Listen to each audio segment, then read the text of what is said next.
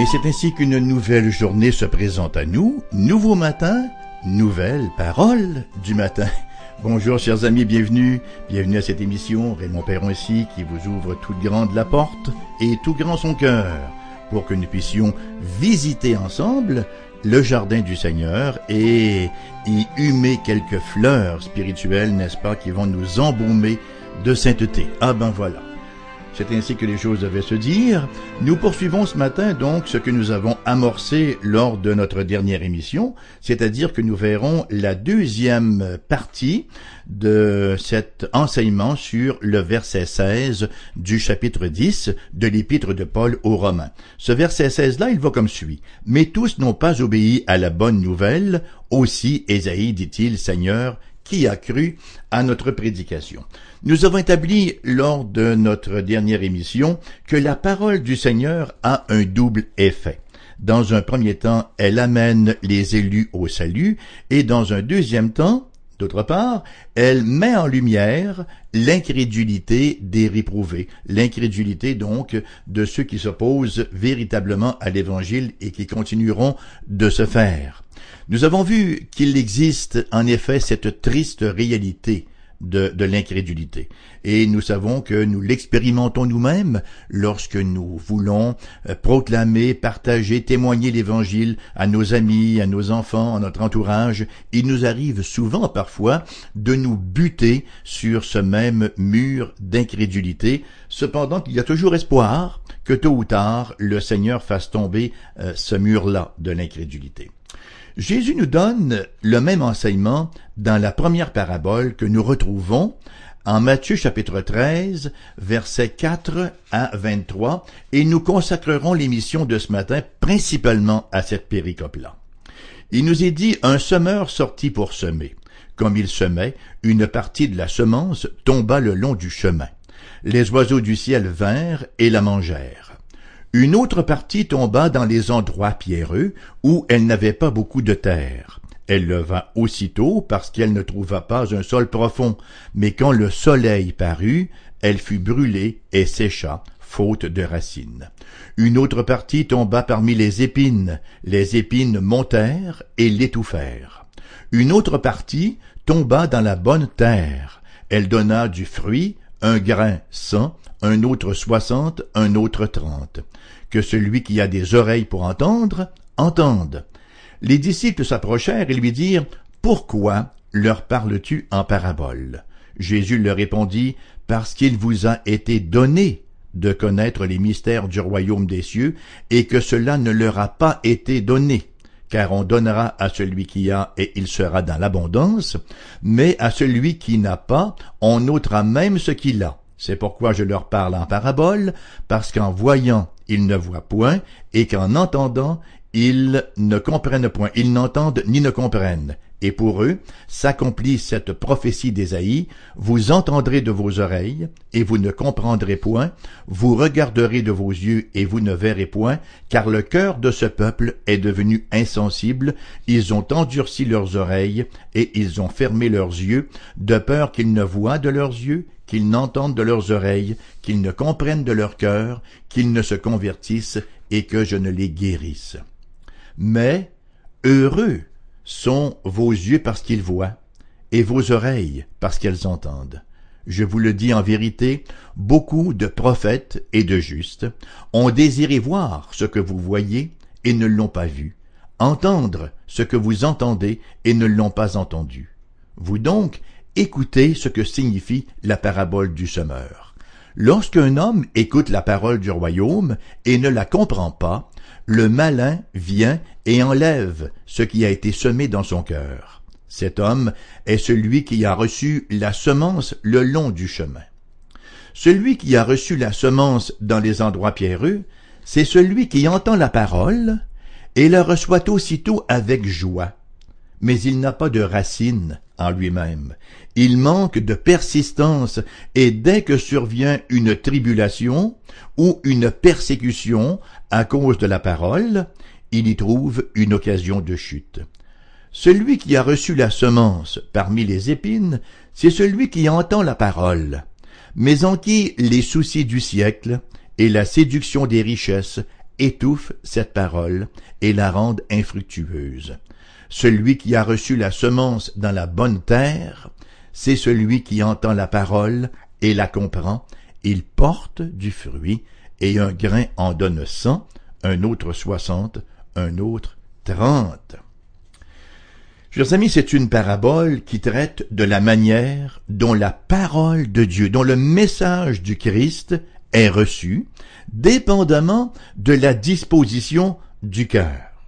Premièrement, nous avons le semeur. Jésus fait bien sûr référence à la réception de son propre enseignement par les foules, mais en même temps, il prépare ses disciples à la mission et il leur dit à l'avance à quoi ils doivent s'attendre. Ils ne doivent pas s'attendre à ce que toutes les foules auxquelles ils vont prêcher viendront au Christ, mais qu'une partie de cette foule-là, peut-être même une grande partie, sera opposée. Et l'image est très bien choisie.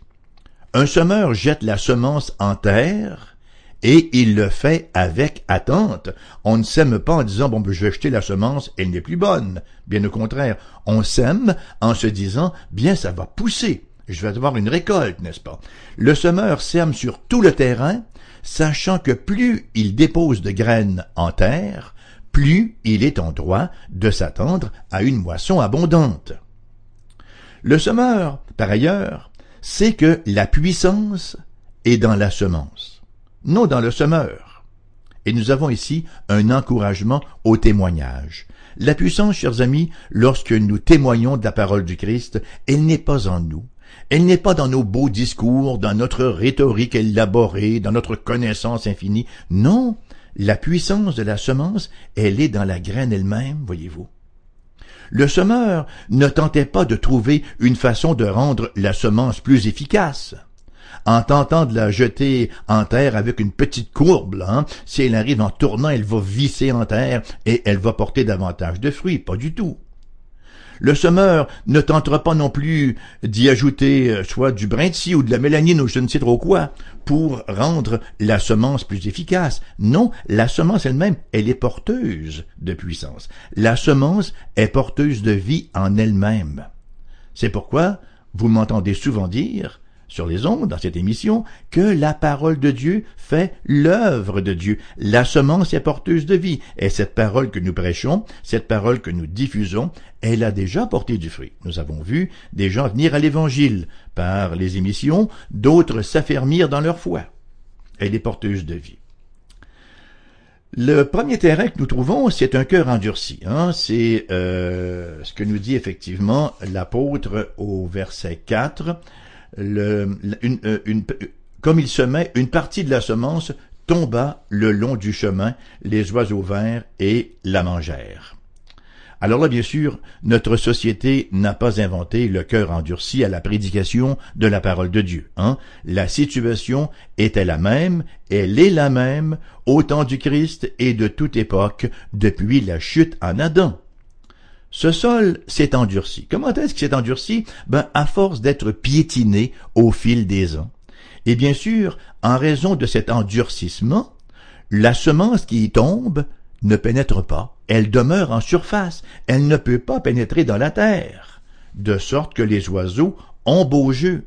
Et lorsque le Christ donne l'explication de ce qu'il veut dire, par là, il fait bien sûr mention de l'œuvre du malin. Voyez, les cœurs qui ont été endurcis, voilà, la parole ne pénètre pas. Lorsqu'ils entendent la parole, le malin vient et il enlève cette semence-là pour s'assurer qu'elle ne donnera pas vie.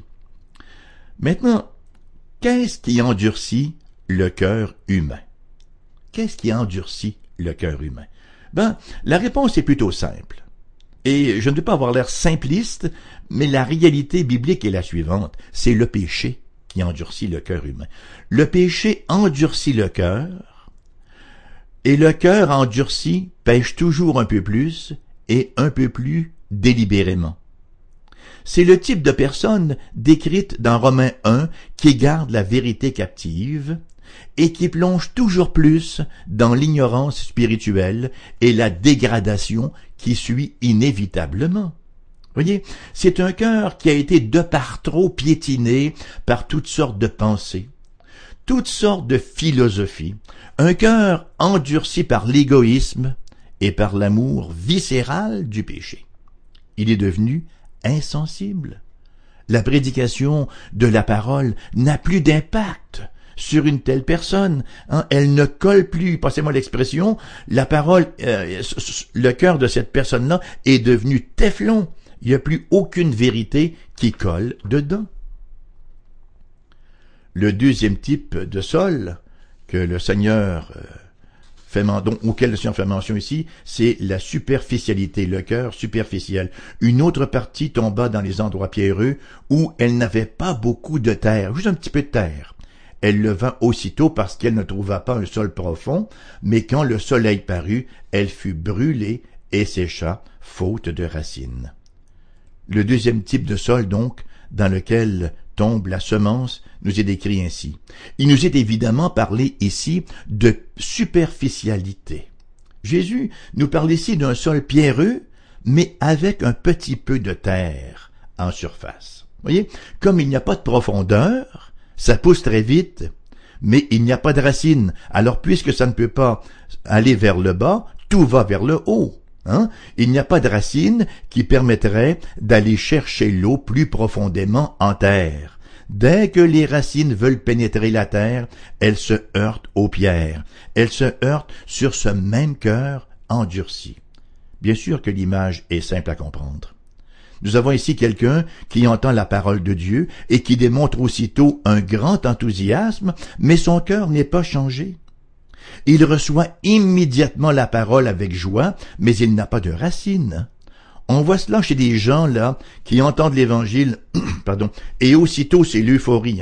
Ils courent les rencontres bibliques, ils fréquentent 2 ou 3 églises pour avoir plus d'enseignements, et leur zèle, souvent, fait honte à des chrétiens plus matures qui ne font pas montre du même appétit. Cependant, comme ils n'ont pas de racines, ils ont constamment besoin d'être arrosés de l'extérieur, parce que lorsque la semence veut aller en profondeur chercher son eau, elle se heurte à ce même vieux cœur pierreux, alors ça ne dure pas. Lorsque survient la chaleur d'une difficulté ou d'une persécution ou d'une grande tentation à cause de la parole, ben voilà, c'est la fin. Le troisième type de sol est celui rempli de ronces et d'épines, ces dernières étouffant la semence qui a été jetée. Bon, ce n'est pas sans nous rappeler l'épisode du jeune homme riche. On se souvient, « Bon maître, dit-il, que dois-je faire pour avoir la vie éternelle? Il semble tellement bien disposé. » Et le Seigneur lui montre son péché, lui montre effectivement qu'il a une idole dans sa vie, et le jeune homme retourne tout triste. Le point ici mérite qu'on s'y arrête parce que nous vivons dans une société d'abondance, de distraction et de richesse qui mettent une pression énorme, qui nous présente de grandes exigences. Vous savez, notre richesse nous coûte très cher. Il faut noter que les ronces et les épines ne font pas immédiatement mourir la semence. Non, cette dernière manifeste une forme de vie pour un certain temps. Elle sort de terre et elle semble même offrir certaines promesses de vie. Cependant qu'avec le temps, les ronces et les épines l'emportent. Ça, c'est la triste biographie, je dis bien, de plusieurs personnes qui ont fait profession de foi, mais qui n'ont pas persévéré. L'appât du gain, la mondanité, le jet-set, le glamour, etc., les a amenés à négliger les moyens de grâce. Ils se sont éloignés de leur Église. Ils ont abandonné la lecture de la parole, la prière et tous les moyens de grâce. Et leur supposée foi, je dis bien supposée foi, s'est retrouvée au rang des souvenirs. C'est aussi une mise en garde pour nous. La richesse n'est pas un péché, non plus que la pauvreté est une vertu. 3 Jean, verset 2 nous dit « Bien-aimé, je souhaite que tu prospères à tous égards et sois en bonne santé comme prospère l'état de ton âme. » Voyez, la spiritualité ne consiste pas à être laid, pauvre et malade. Ce peut être un état dans lequel Dieu nous place, mais ce n'est certainement pas un état méritoire. L'avertissement a trait au danger que représentent les différentes conditions dans lesquelles nous nous retrouvons. Les paroles très sages du proverbe ici chapitre 30, versets 8 et 9. Éloigne de moi la fausseté et la parole mensongère. Ne me donne ni pauvreté, ni richesse, accorde-moi le pain qui m'est nécessaire. De peur que dans l'abondance, je ne te renie et ne dise qui est l'Éternel, ou que dans la pauvreté, je ne dérobe et ne m'attaque au nom de mon Dieu. Voyez-vous ce que dit le proverbe dans sa grande sagesse? Il ne dit pas, ô Éternel, fais que je gagne à la loterie. Non, ne me donne ni richesse, ni pauvreté. Donne-moi uniquement ce dont j'ai besoin, parce que je suis incapable de gérer la richesse, de gérer la gloire, de gérer la facilité. Ce serait un grand piège pour moi. Vous savez, c'est une lutte constante qu'on doit mener pour ne pas se laisser bouffer, littéralement, par les soucis de la vie et par la séduction des richesses. L'apôtre Jean, première épître, chapitre 2, versets 15 à 17, « N'aimez point le monde, ni les choses qui sont dans le monde. Si quelqu'un aime le monde, l'amour du Père n'est point en lui. Car tout ce qui est dans le monde, la convoitise de la chair, la convoitise des yeux et l'orgueil de la vie, ne vient point du Père, mais vient du monde, et le monde passe, et sa convoitise aussi, mais celui qui fait la volonté de Dieu demeure éternellement. » Ça ne veut pas dire que vivre pour le Seigneur, c'est vivre misérablement. Non, bien au contraire. C'est, pour reprendre les paroles de l'Évangile, c'est jouir du monde comme n'en jouissant pas. Vous voyez, on n'attache pas notre cœur à ces choses-là. Voilà donc 3 conditions de cœur qui aboutissent à l'échec, au naufrage spirituel. Et cela nous rappelle que dans l'évangélisation, ou encore dans notre ministère pastoral, nous aurons bien des déceptions. Chaque semence, en fait, représente un espoir, même celle qui est sur le sol où les oiseaux viennent, un sol qui avait été piétiné, un sol bien endurci, jusqu'à ce que les oiseaux soient venus manger la semence. Il y a une espérance, il y a un espoir que cette semence-là finalement produise du fruit. Même chose pour la semence qui tombe dans les ronces et les épines, même chose pour celle qui tombe sur un sol sur un sol pierreux.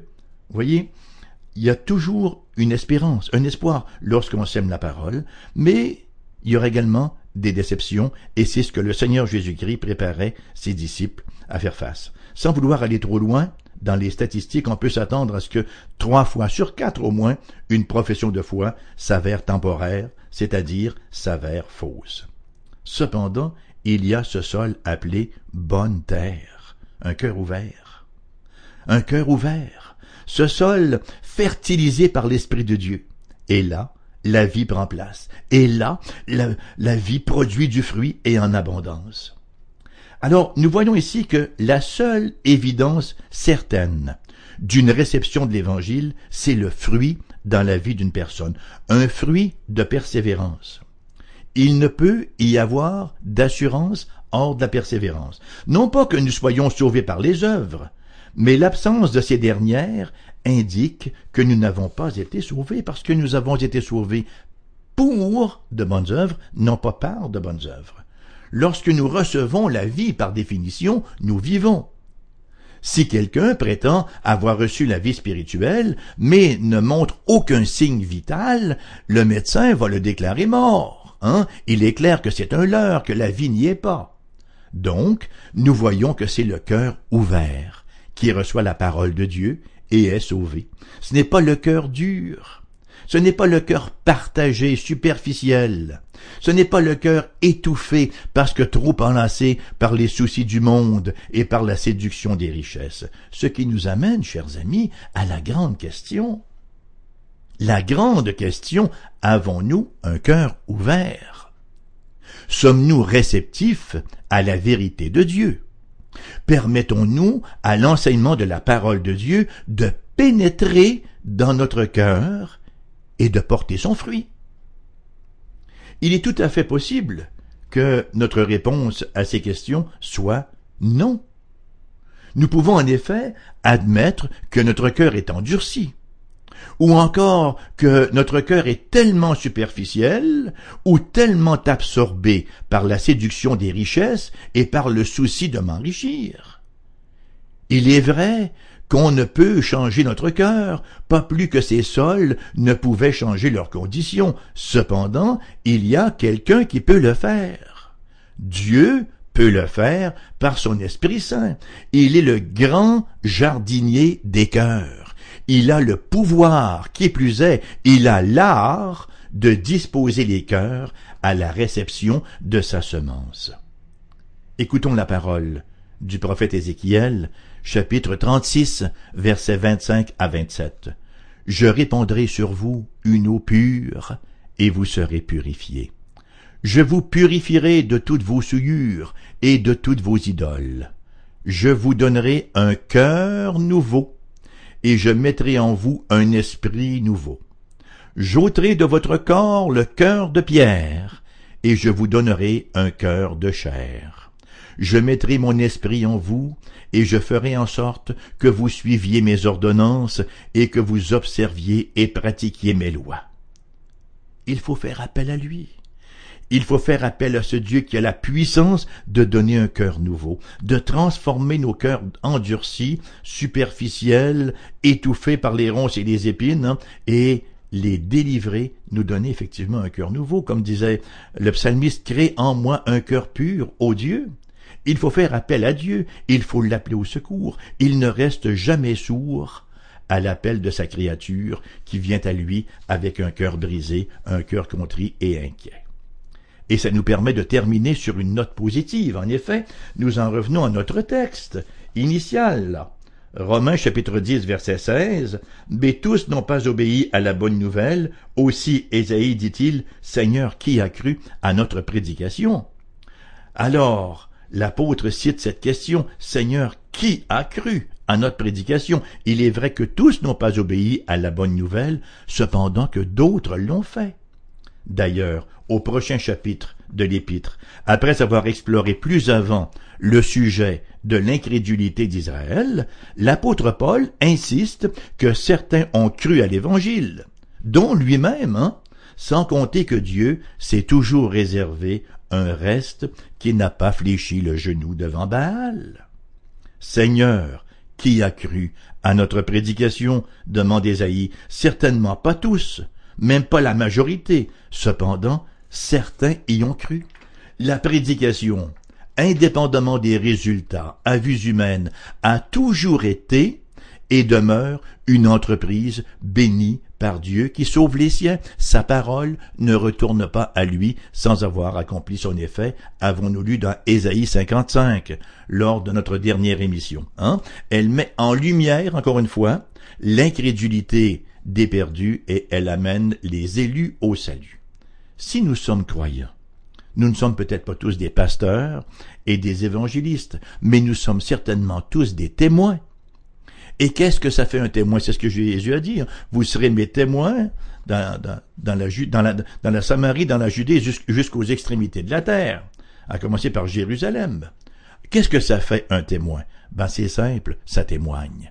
Qu'est-ce que c'est témoigner? Laisse-moi te dire ce que Jésus a fait pour moi. Et laisse-moi te dire qu'il peut faire la même chose pour toi. Jésus est venu mourir sur la croix pour tous ceux qui se confient en lui. Il est venu porter le châtiment que mérite mon péché. Il l'a porté lui-même en croix. Et il a mené une vie parfaite, une vie pleinement juste. Et si je viens à lui par la foi, sa justice, il l'a mise à mon compte. Et tout cela m'a réconcilié avec Dieu. Vous savez, nous n'avons pas la responsabilité des résultats, mais nous avons la responsabilité et le privilège de témoigner, bien sûr, de prier pour le salut des âmes. Il faut bien sûr prier pour que le Seigneur nous donne le courage de rendre témoignage lorsque l'occasion nous est présentée, et elle nous est souvent présentée, et prier également pour que notre témoignage soit béni par l'Esprit Saint, par l'Esprit de Dieu qui va transformer les cœurs. Il se peut que la personne à laquelle je témoigne ne semble pas trop réceptive au départ, mais rappelons-nous ce que dit l'Évangile. Un a semé, un autre arrose, et Dieu fait croître. Vous voyez, ça peut se faire en différentes étapes. Prier pour le salut des âmes et rendre témoignage aux âmes. Et si vous n'êtes pas un croyant, voilà, peut-être est-ce par ignorance de l'Évangile, ou peut-être faites-vous partie d'une de ces terres dont nous avons mentionné, hein? Une terre endurcie, ou encore une terre pierreuse avec très peu un peu superficielle, ou encore une terre pleine de ronces et d'épines. Vous n'avez pas à demeurer dans cet état-là. Vous pouvez venir au Christ Jésus et prier, l'invoquer, le supplier, d'opérer cette transformation, et soyez assurés qu'il va le faire. Il est un Dieu tout-puissant. Il est un Dieu plein de miséricorde qui a dit « Je ne mettrai pas dehors celui qui vient à moi ». Puisse cette parole réverbérer au tréfonds de tous les cœurs ce matin, alors que prend fin l'émission, qui vous sera présentée en rediffusion, comme faire se doit, à 14h cet après-midi. Merci d'avoir été là. Je m'en voudrais cependant de clore avant de vous rappeler que vous pouvez nous écrire à l'adresse postale suivante, AERBQ, casier postal 40088, Québec, QC, G1H 2S, comme dans Simon 5. Mon adresse courriel, vous la trouverez sur notre site internet, foifm.com. Il y a beaucoup de ressources sur ce site-là. Vous pouvez écouter CFOI en direct. Vous pouvez télécharger les émissions qui ont été diffusées précédemment et qui ont donc été téléversées sur le site. Et vous pouvez être reconduit sur le site de l'AERBQ où vous avez là l'adresse de nos églises et d'autres renseignements très valables. Vous désirez nous téléphoner, nous avons une boîte vocale pour accueillir vos messages. Pour les gens de la région immédiate de Québec, c'est le 418-688-0506. Ailleurs en province, nous avons un numéro sans frais, le 1-877-659-0251. Je vous souhaite une excellente journée, tout en paix et tout en grâce, dans la personne glorieuse et majestueuse du Christ Jésus, et vous convie à la prochaine.